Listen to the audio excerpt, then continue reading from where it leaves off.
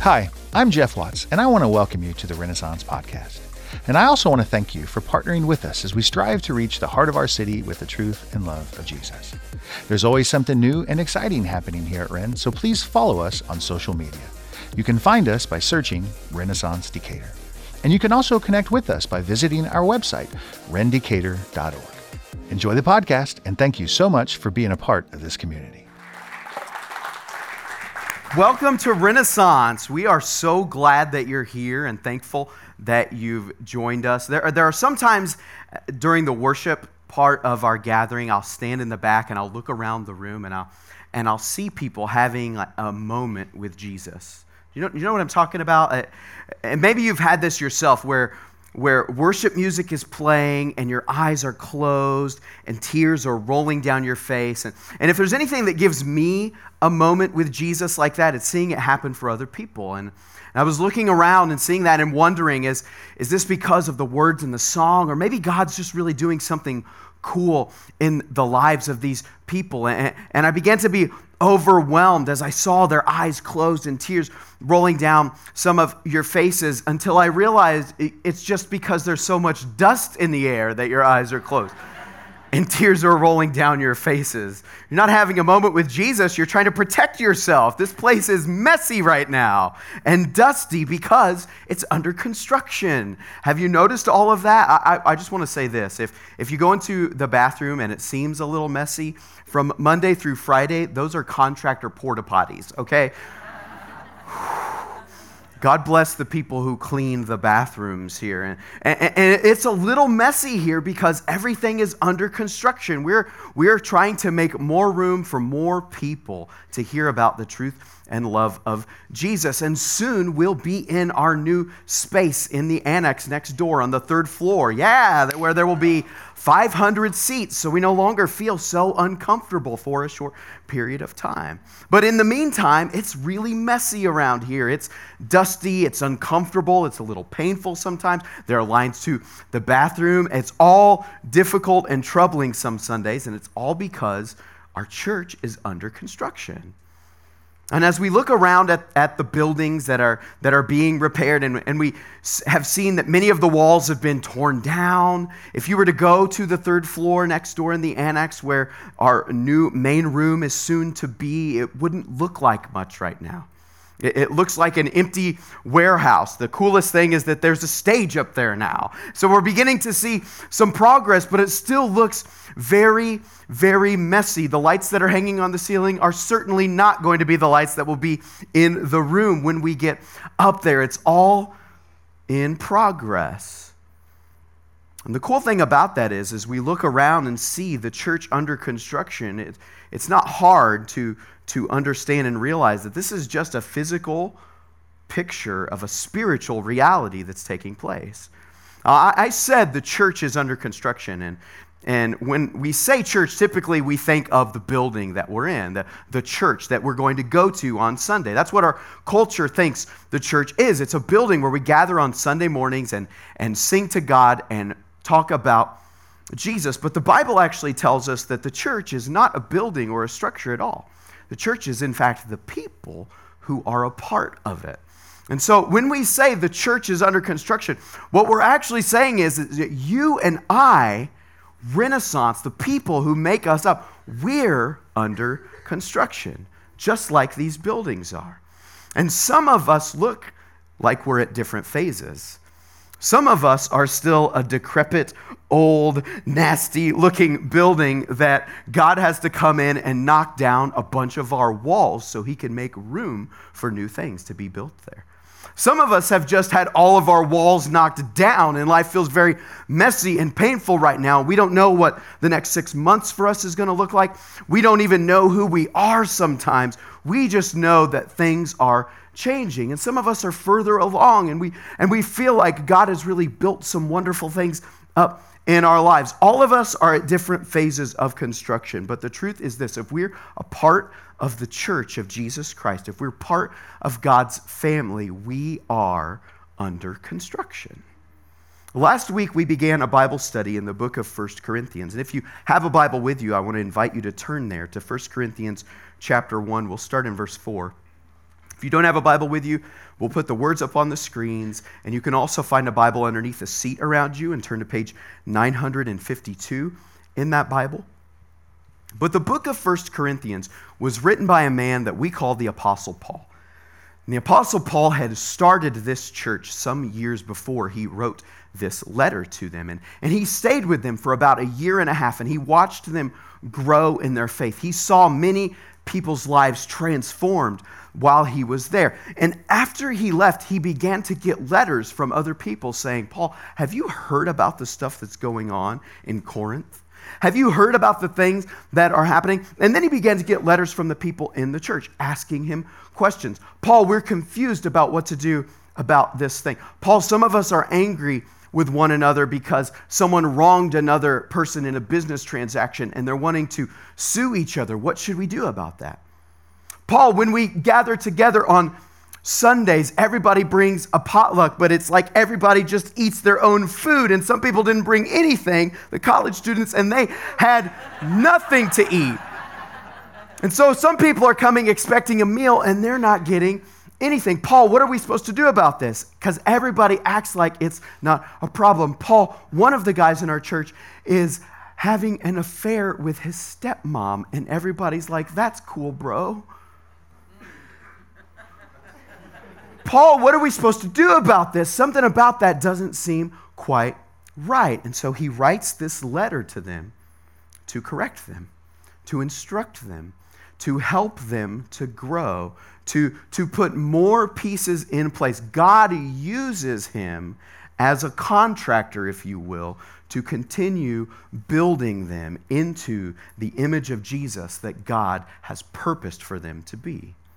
And as we go on and study 1 Corinthians in the next several months, what we will see is that God is doing the very same thing for us through Paul's words. He will begin to build and repair and construct and correct and direct us. Before Paul does this, though, he takes a moment to stop before he launches into his tirade against them, before he begins to correct them, before he begins to reprove them, he stops and says, guys, I just want you to know this in verse 4. I give thanks to my God always for you. For you, Corinthians, you who are hurting each other's feelings. He's going to tell them at some point how they've hurt his feelings, and they've certainly hurt Jesus's feelings. And yet Paul says, I want you to know, I give thanks to God always for you because of the grace of God that was given you in Christ Jesus. In every way, you were enriched in him in all speech and all knowledge, even as the testimony about Christ was confirmed among you. You are not lacking in any gift as you wait for the revealing of our Lord Jesus Christ. And he is going to sustain you to the end. Jesus is going to carry you, and he will show you guiltless in the day of our Lord Jesus Christ. And here's why. Verse 9 says, God is faithful. All of this can be so. The fact that Paul can give thanks for them, the fact that he can say you were enriched in him, the fact that he can say you'll be guiltless before God, in spite of all the craziness that they're involved in, Paul can say, I give thanks to you because God is faithful, by whom you were called into the fellowship of his Son, Jesus Christ our Lord. Before we begin to study, I always like to stop and pray and ask God for help. I need his help to speak, and we need his help to hear what he wants to say to us. So would you pray with me as we ask for his help?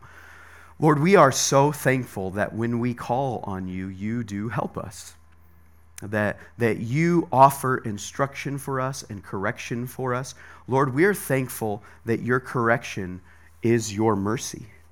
We're thankful that what oftentimes feels like your judgment is in fact your mercy, because you're diverting us from a destructive path. So Lord, I pray that as we study this today, that you would speak to us, that you would show us the importance of Jesus and his faithfulness to us. We love you, Lord. In Jesus' name, amen.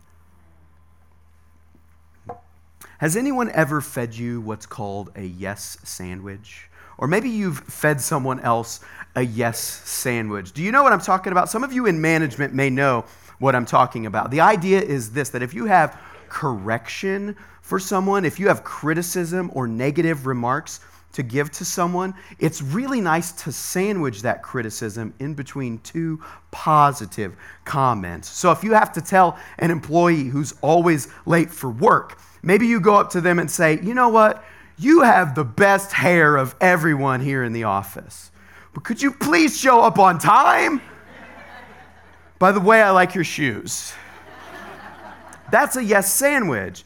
And some leadership gurus would say that that's the best way to offer correction for someone. That's the best way to give someone a negative criticism, is to give twice as much encouragement so that they will feel encouraged. I'm not like that at all. If you have something bad to say to me, please just tell me the bad thing and don't ruin the encouragement with the bad thing. I just want you to tell me like it is. Well, Paul is kinder than I can be, and he says, I'm going to give you some encouragement first. I'm going to tell you that I'm so thankful for you, in spite of how much of a mess you are. He knows what's going on in the Corinthian church. He knows about their troubles. He knows about their ills. He knows that there's a lot of dust everywhere, and yet he says, listen, guys, even though I know what's going on, I'm so thankful for you. There are some people in our lives that it's real easy for us to be thankful for because they're nice to us. They're good to us. They're kind to us. They've never wronged us. And sometimes they've even given us gifts. And sometimes they give us encouraging words. Those are the people we look around at and we're like, man, I'm so thankful for you. But what about the people that it's not easy to be thankful for? You're thinking of them all right now, aren't you? My grandma used to say, if you don't have anything nice to say, don't say anything at all. And I've always had a hard time believing that garbage. And God's really trying to change my heart in that. He's doing a work. I'm under construction, okay? But I've always had a hard time with that. But Paul here, he says, listen, no. I see the mess that you've made of your lives. I see that you guys are not finished yet, but I also know who our God is. He is faithful. And the thing that he's begun to do in you, he's going to complete it. He didn't bring you into his family just to let you wither away and die. He didn't bring this family together just so you could rip each other's heads off. God has a purpose and a plan for his church. And even in the midst of our quarrels and struggles and fighting and, dare I say, sin, we can still give thanks to him because of the grace that he gives to us. The graciousness that he pours out to us in the midst of all of our difficulties and imperfections and struggles and trials. In spite of the fact that it's really messy, we can give thanks to God. We can look around this building and we can feel very uncomfortable at how messy it is. We can sigh over mopping the floor twice a week, every week, because it's always a mess. We can feel upset about having to sit really close to a stranger once again. Some of you are even sitting on the stairs by the front door. God bless you for that. It's very uncomfortable right now, but none of us would say we're not thankful for what God is doing in the midst of all of it. In fact, that's what everyone keeps saying. We look at the mess that's all around, and no one says, oh my gosh, this place is such a mess. I'm tired of it. Maybe someone says that, but for the most part, you know what we hear? Wow, God's really doing something here. God's really at work. And if this is a physical picture of a spiritual reality, isn't it true that if I'm a mess and I know that he's faithful to finish everything that he begins, I can say, even though I'm a mess, even though things aren't right, God's really doing something here. The dust, the mess is just the overflow of God's work in my life. It feels very confusing and hard and painful and uncomfortable right now for some of us, but it's just evidence that he's there. And we can give thanks to him for that, even while we're waiting to become perfected. even while we're waiting to be made complete, whatever that picture of completion we have in our minds, we can be thankful. And Paul says this in verse 5, I'm thankful for the grace of God that was given to you, and I've seen that in every way you were enriched in him, in all your speech and in all your knowledge. I've heard the way that you guys have spoken to each other, and it is so life-giving. You enrich one another with your speech towards each other. Have you ever had a conversation with someone that you walked away from and you said, wow, that was so powerful, that was so helpful, that was so enriching and encouraging? I used to sell real estate, and I got a call one day from a man who wanted to see a listing I had in a small town outside of Decatur.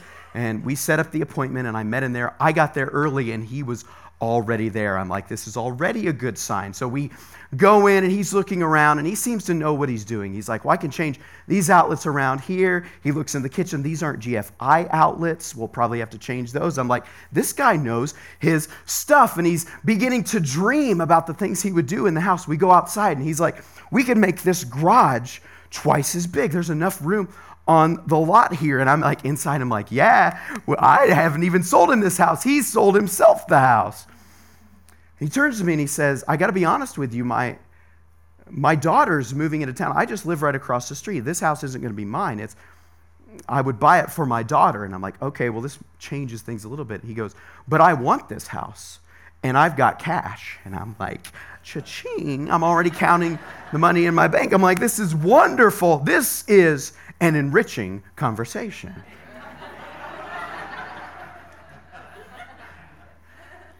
And then he turns to me and he says, life is about to get so much better for me. And I'm like, yeah, that's wonderful. Your daughter's coming home. And he goes, no.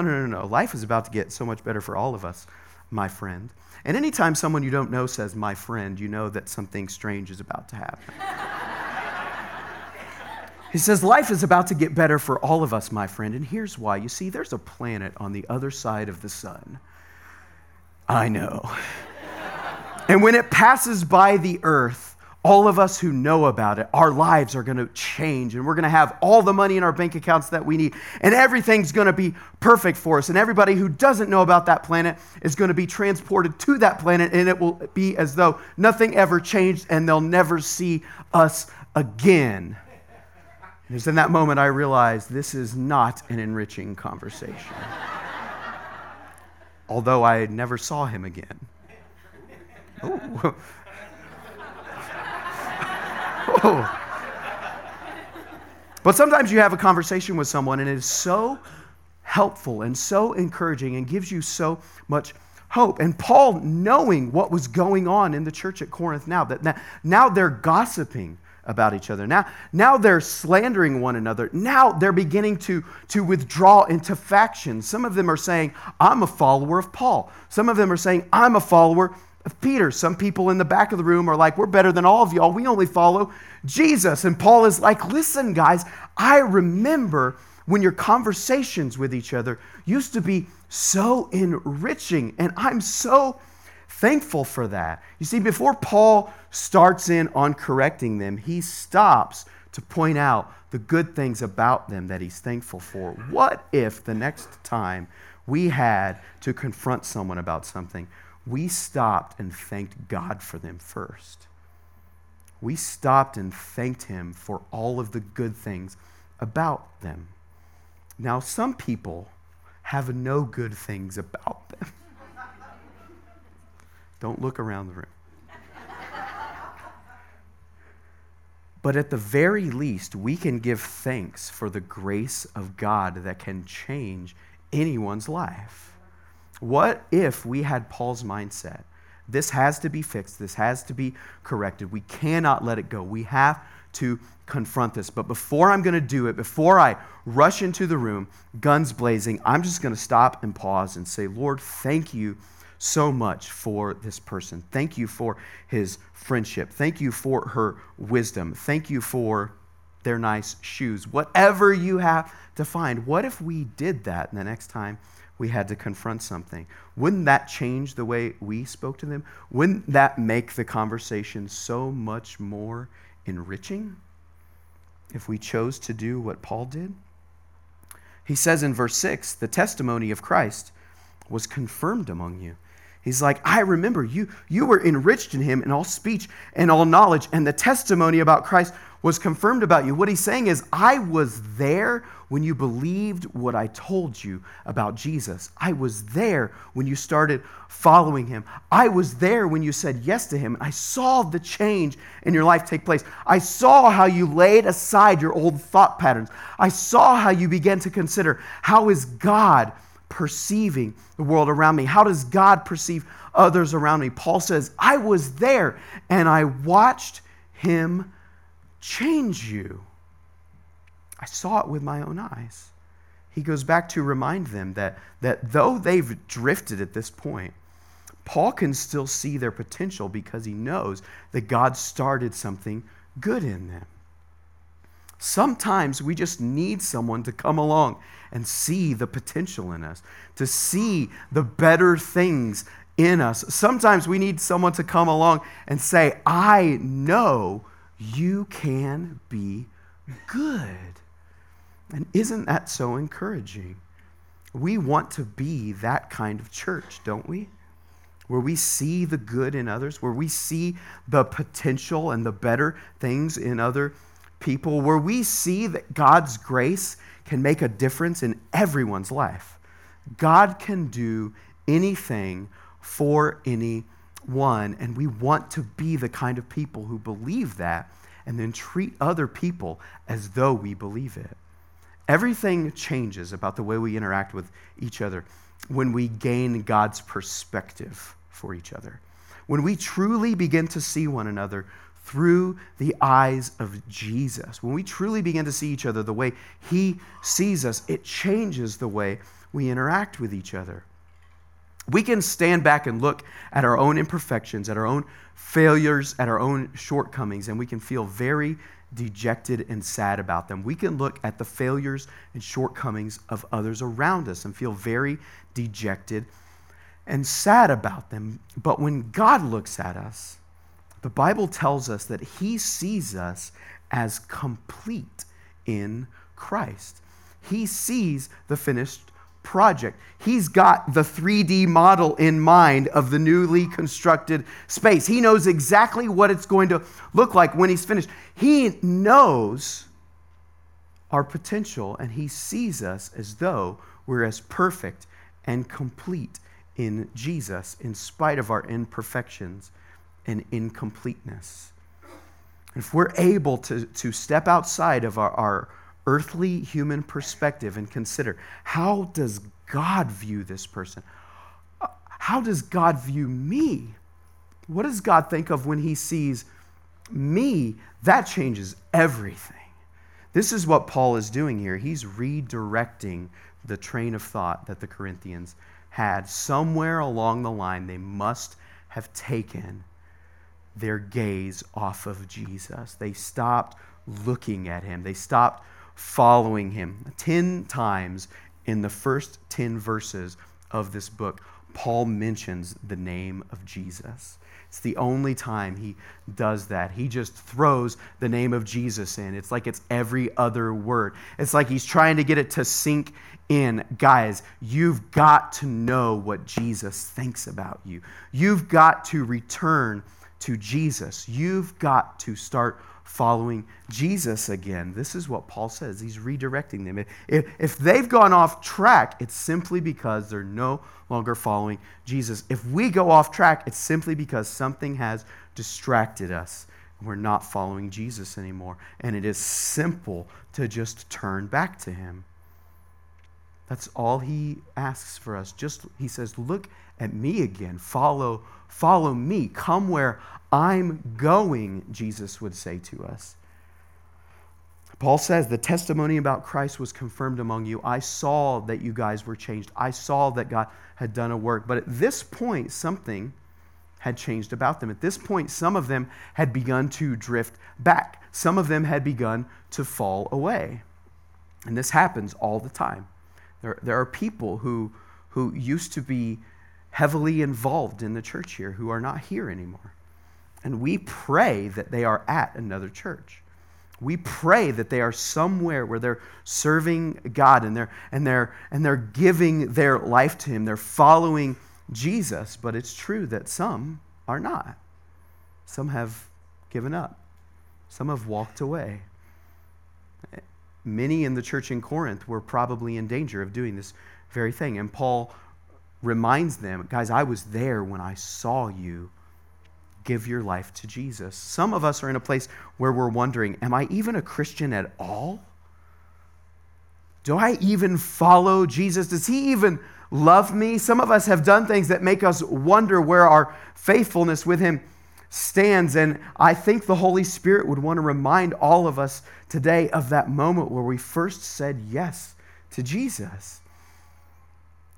I think He would want to redirect each one of us today to turn our eyes back to Him and say, yes, Jesus, I will follow you because you know the best way. You know where I need to go. You are the one who can truly rebuild my life. Verse 7, he says, you are not lacking in any gift. He encourages them further, reminding them that they are some of the most energetic and enthusiastic Christians he's ever met.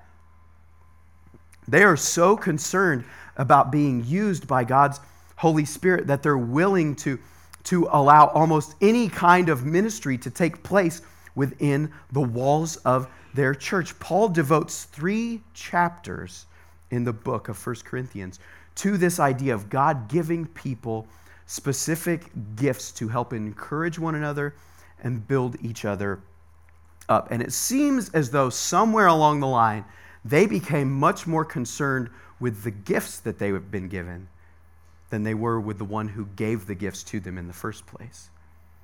And there's a moment where Jesus was teaching in his famous Sermon on the Mount. It's almost at the end. This was his closer. He says to them, some of you will stand before me one day, and you'll bring along with you all of the wonderful things that you did. And you'll say, Lord, didn't we do wonderful miracles in your name? Didn't we perform great things for you? Didn't I read my Bible every day? Didn't I pray harder than anyone else? Lord, I've got a church attendance record that's better than anyone. And Jesus says, I'll look at you and say, get away from me. I never even knew you. Sometimes there comes a point where we become much more concerned with what we can do for God than we care about actually just loving Him for who He is. And we make it all about ourselves. And it doesn't even anymore become a burden for us to do work for Him because we'll get praise. We'll get applause for it. And it's no longer about serving others. It's all for the sake of, I want people to see just how wonderful I can be. Somewhere along the line, the Corinthians forgot that it was all about just loving and following Jesus. If we love and follow Jesus, all of these other things will fall into place. But they made all that they were about working for Him so that they could put on a raucous display. He says, you're not lacking in any gift as you wait for the revealing of our Lord Jesus Christ, and He's going to sustain you to the end. Jesus Christ will sustain you. If there's any hope I have in life, it's this, that Jesus is going to sustain me. And here's what he says about that sustaining work of Jesus, that when He does that, He's able to present us before God guiltless, as though we'd never sinned. Now, how is this so? Because some of us, we know, are real guilty. Some of us look within and we feel our guilt in very tangible ways. So some of us are so acquainted with our guilt that it's though we're carrying around this heavy backpack full of rocks that just have the name of all of our bad choices written on it. And we can't even lift up our heads because we're so burdened by our guilt. Some of us don't feel guilty about anything. Some of us don't consider that we actually need God to look at us and call us guiltless. Some of us aren't concerned with whether or not the way God sees us is pure and complete because we're so concerned with doing a wonderful work for him. Paul says, when my Father in heaven looks at us, he sees us guiltless because of what Jesus, the sinless, the innocent, the guiltless one, did for us. Jesus willingly took upon himself all of our sins, and he laid his life down on a cross, the perfect one for all of us imperfect people. And because of that, when we place our faith in him, the truly guiltless one, it's as though we are guiltless. This is true for all of us who believe in Jesus, that God sees us as though we have no sin. He sees us as though we're perfect. He sees us as though we're complete. We're just as good as Jesus is. But it's also true that God wants to take the actual guilty things in our lives and he wants to reform us. He wants to change us. He wants to grow us. He wants to construct us into actually looking like his son Jesus. And so, along the way, as we go through life, he begins to change things about the way we interact with others. He begins to change things about the way we think about ourselves. He begins to change things about the things that we do so that one day we stand before him, we can look back and say, there was a time where I felt guilty about everything. But over time, Jesus began to change me. And there was a point where I didn't have to walk around with so much guilt because he'd set me free. Not only does he want us to know that he sees us as guiltless, he wants us to stop doing the things that make us feel so guilty because that just drags us and weighs us down. If anyone understood what this meant, if anyone understood what it meant to become guiltless before God, it was this man, the Apostle Paul. Because he, before he became a Christian, made it his life's mission to murder Christians. And Jesus accosts him one day and knocks him off of his horse and tells him to begin to following him, and he changes his life. Paul goes from a man who one day was giving all of his life to killing Christians to the next day giving all of his life to make everyone else in the world a Christian. Only Jesus can do something like that. And Paul knows that that's who God is. Paul understands that he can sustain us. He can carry us while we're in the midst of our mess, while we're in the midst of our struggle, while we're in the midst of construction. He's doing a wonderful and beautiful work for us. And one day we're going to look like Jesus. Paul understands this. And here's why he understands this. Verse 9, he reminds them, God is faithful. God is faithful. This is why he can give thanks to them, for them, because God is faithful. This is why he can remind them that they had been enriched by Jesus, because God is faithful. This is why he could say, I remember when you gave your lives to him, because God is faithful. This is why he can say, you will be guiltless one day. You will one day see yourself as God sees you. Why? Because you're so good and capable? No. It's because God is faithful. See, the Corinthians had gotten themselves into a mess because somewhere along the way, they'd taken their eyes off of following Jesus. And they'd begun to rely on their own strength, their own energy, their own gifts, their own skills, and they'd forgotten that all of life is about leaning on the faithfulness of God. If God's going to complete his work in us, if we're going to become a people who look more like Jesus over time, it will have nothing to do with how great we are. It will have nothing to do with how capable we are. It will have nothing to do with the effort we put into it. It has everything to do with God's faithfulness. Not one of us will stand before him one day and say, look at all the wonderful things I've done. We'll all stand before him and say, those of us who know what he's done for us, we'll stand before him and we'll say, thank you, Lord, for your grace and your faithfulness that carried me. He's the faithful one in this relationship. He's the one that's holding on. We're the ones that are always drifting away. If we were to look closely at our own lives, we could all say we're probably a lot more like the Corinthians than we'd care to admit. The Apostle Paul was able to come to them and express so much gratitude for them because at one point in the Bible he says this, I am the least of all the Christians. I'm the worst one there is. He had this mindset where he understood we all begin at the same place of helplessness before God. We're all in need of the faithfulness of Jesus. He says, God is faithful, and he's called you into the fellowship of his Son, Jesus Christ our Lord. He is bringing people together every day to be a part of this family that he calls his church.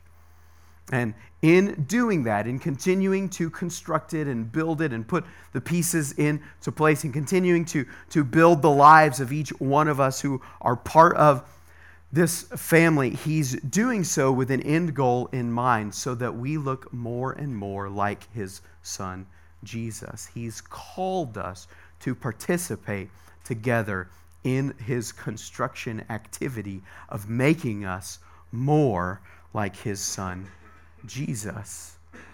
Some of us have an idea of the church that when we come to it, we come to be a part of it, it's going to be something that is going to meet all of our needs and take care of every part of our life, and it's going to feed us in every way, and it's going to sustain us in every way, and that is a role that the church can play. But if that is the only role the church plays that we have in mind, we will quickly become disappointed, because being called into the fellowship, the family of Jesus, means that each one of us make it our concern to look after one another. We take responsibility for each other. We care for each other. We look for ways that we can help each other continue to grow. And when selfishness gets in the way, we begin to wither and die like the Corinthian church was doing. And God, in his grace and faithfulness and mercy, will come to us and say, we've got to get back on track. You've got to start following my Son again. As we move forward into these next several months of studying the book of 1 Corinthians, we're going to be challenged in many ways. We're going to be confronted. We're going to have some negative things that we'll have to deal with, but we must always go back to this, that there's always something to be thankful for while we're waiting to be made perfect. And that God always sees us as though we're already perfect. And when we understand that, we just gotta line up our thinking with his, and everything else comes into place. The band's going to return in a few moments, and when they do, we're going to begin singing again. We're going to sing songs of worship to God. And during this time, I always like to stop and think about what was said in the sermon. And for me, it's usually the last few things that were mentioned. But for some of you, it will be something that was mentioned in the beginning or in the middle. Some of you, the Holy Spirit will begin to speak to you about things that haven't been even mentioned at all today. He's going to look into each one of us, and all we simply have to do is to be willing to accept the work that he wants to do. How is he constructing me is the question we should ask. What is he doing to build me? And as we do that, we just rely on his faithfulness to complete what we know he wants to do. Would you pray with me? Lord, we are so thankful that our betterment, our maturity, our growth, our construction has nothing to do with us. It has nothing to do with our skills or lack thereof. It has nothing to do with our faithfulness. It has nothing to do with how good we've been or how bad we've been. Lord, it is all dependent on you. you are faithful. And for that, Lord, we are so thankful. We don't know what we would do other than lose it. We don't know what we'd do without your faithfulness, Lord. So I pray as we consider that today, as we consider how faithful you are to us, that you would help us to truly believe it. Help us to trust in you. We thank you, Lord. In Jesus' name, amen. Thank you so much for listening to this podcast. Together, we can reach the heart of Decatur. And if you'd like to be a part of that, please go to rendecatur.org/give and make a commitment to be a part of showing the people of the city of Decatur the truth of Jesus and how much he loves them.